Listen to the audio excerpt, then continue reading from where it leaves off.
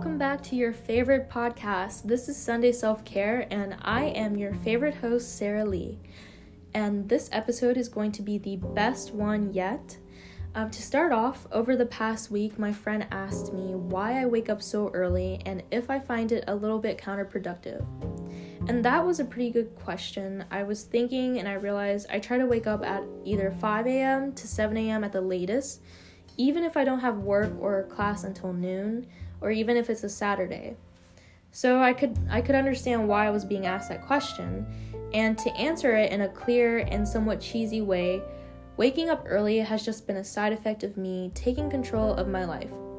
And I have been taking some steps to take control of my life that I'm proud of, and some side effects that I have experienced are bursts of energy, motivation during tough moments, making better choices, and like I mentioned, waking up early. And these are at times that benefit me instead of sabotaging my schedule.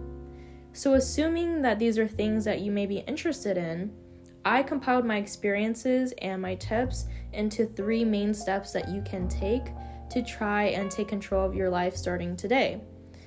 No pressure.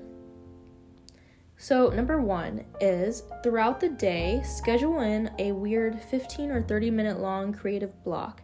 And this is where you just sit with pencil, paper, and just think about your interests and dreams. You might have to Google a couple things, that's fine, but this is your time to answer questions that you might ask yourself, like, how do I sell art? Or what am I passionate about? Or how would I even start a business selling mugs?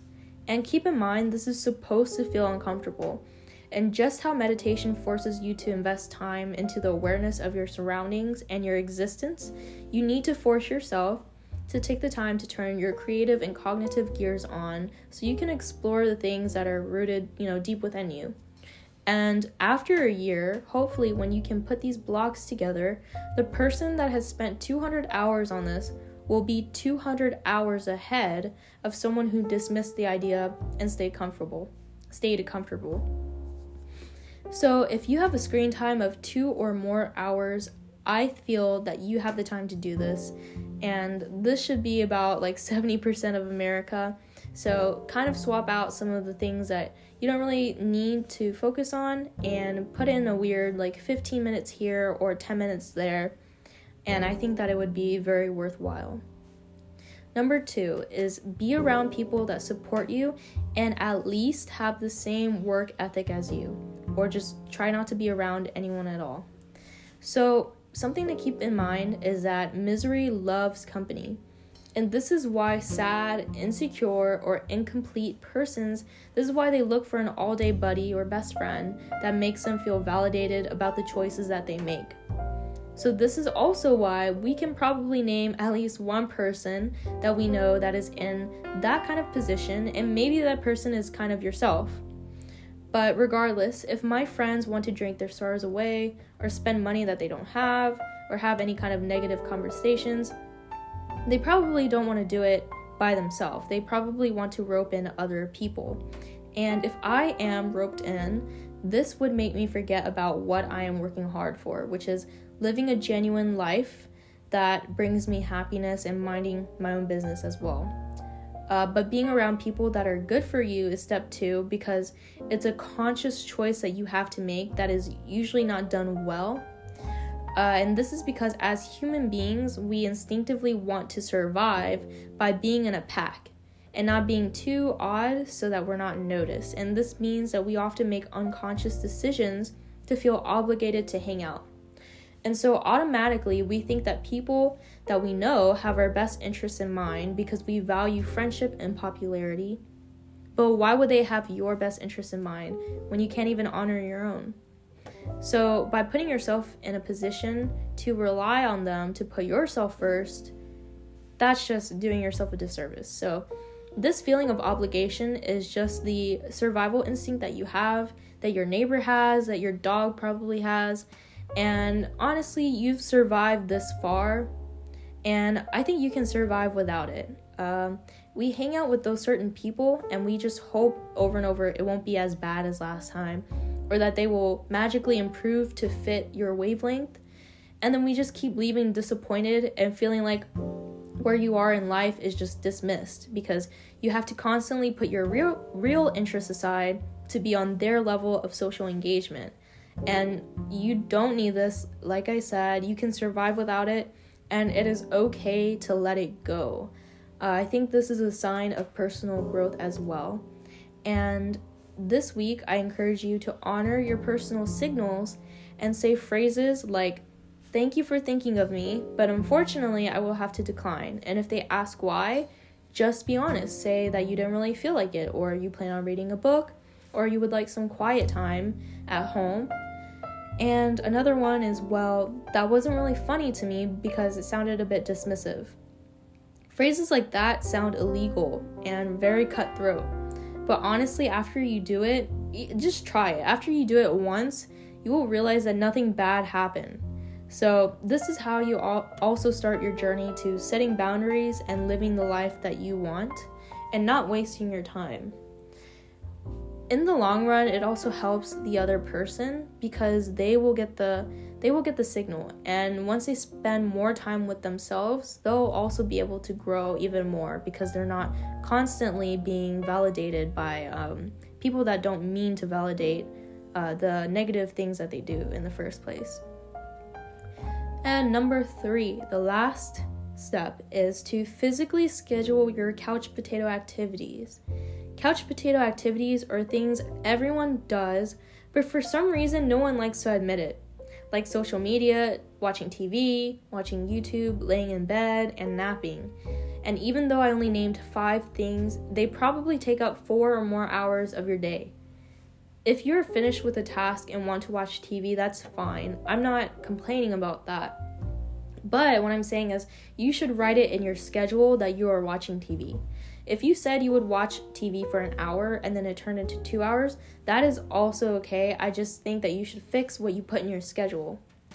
And I'm sure no one has really been doing this as a habit since they were born. So by not doing this, your subconscious is learning that it's because these are bad, unimportant, or embarrassing habits that you indulge in. And this is why 3 hours can pass until your conscious mind clicks and you suddenly recognize that you've been on social media or watching TV for 3 hours. And sometimes you'll turn to these activities when you have a couple of free minutes in between emails or tasks, and you're really just hiding from life. So writing them in to your schedule makes you respect these activities a lot more. And the next thing you know, it will take 1 hour versus 2 hours of social media for you to feel mentally full and satisfied. And doing this lets you acknowledge that you have a time and place for things like social media. And hopefully that'll turn into that'll trickle into other choices, like waking up and instead of hopping on Instagram because you know you'll be on it for an hour later today, you can notice more details about yourself, like what feelings you woke up with, what kind of food, places, or hobbies you have in mind, or what focus you would like to acknowledge to maintain some balance in your life. And this is a lot better than just scrolling on social media and noticing other details of other people's lives, like how your friend dressed up yesterday and apparently had a better night than you and has 10 people who think she's pretty and commenting on all of her pages. So those are the 3 steps that I think are important to taking control of your life. To summarize, we have number 1, scheduling creative blocks for yourself, even if it's just 10 minutes. Number 2, evaluating who is or is not on your wavelength and avoiding the latter. And number 3 is start scheduling couch potato things you already do, because we are all couch potatoes, but we should do them mindfully instead of using these activities as a filler to avoid life.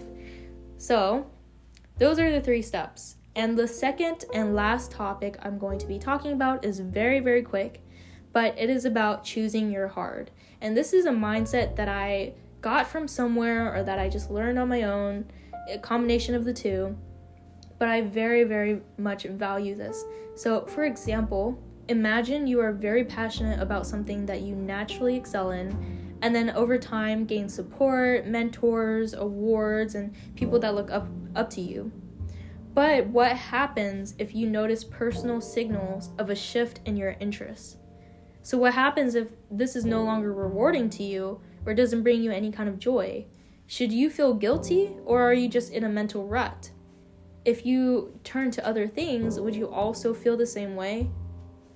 And these are questions that I feel like everyone can ask themselves, and it would be a bit difficult to address. And this is because most people would say, and to push you to persevere, because apparently doing that is hard, which equals admirable. But I also think that we're not acknowledging that it is equally as hard to acknowledge your personal signals, honor them, take them seriously, and turn that into decisions that are productive for your growth. Because it's equally as hard to learn from the opportunity you had and close that chapter, even if it was a unique opportunity. And it is difficult to work hard to open new doors in the dark as well. And so we need to think about our decisions in different lights. So another example is that you can choose to wake up at 5 a.m. even though it's hard. And although a lot of people would have a lot of respect for someone who said, yeah, I woke up at 5 a.m. because it sounds difficult. To be honest, in my opinion, you can choose to oversleep and work twice as fast with guilt and stress, and that is 10 times harder to me. And working hard every day is hard, but so is having missed opportunities and regret. And maybe eating healthy is difficult, but so is eating unhealthy, and then having a hard time in performing well at the gym. So, in conclusion, everything in life is hard, but what should be easy is choosing the choice that goes with the life that you want to live in. And that can be in whatever way that looks for you. And it could be in a balance of what you choose, or, whatever looks for you. But I wanted to mention this because I feel that we are taught subjects like science or math or finance because these topics are super inarguable. But just as you can grow in those subjects, you can also grow in the way you are living life, in the way that you tackle life. So without step-by-step chapters and equations, it's a bit hard looking into the unknown. So most people think that progressing in the way you live life is not important because it's just like a fog and they don't know where to start. But I feel that those people may find themselves in a rut or midlife crisis from time to time. And so many times we look at other people because we want to know what's possible. And everyone wants to be like other people and everyone wants to be accepted. But it's not really in our culture to value finding what it means to be yourself and prioritizing being proud of who you naturally are. And so a point I would like to make is that you are doing a disservice to yourself by not living a genuine life. And I think that is why you should at least consider the steps that I talked about today, or create things like steps or ideas for yourself to try so you can create your own path for your journey of growth. And that is all I really have to say today. This has been the shortest podcast episode I had. This is the third one. So if you have listened to all three, I would like to thank you. And I hope that the quality of my podcasts have improved over time, but also that you enjoy the content and that you find it worthwhile for yourself. Because honestly, I could talk to myself all day and I would find that very worthwhile. So don't listen to my podcast if it's not doing you any kind of service. But thank you so much for listening. I hope that you really enjoyed this podcast episode.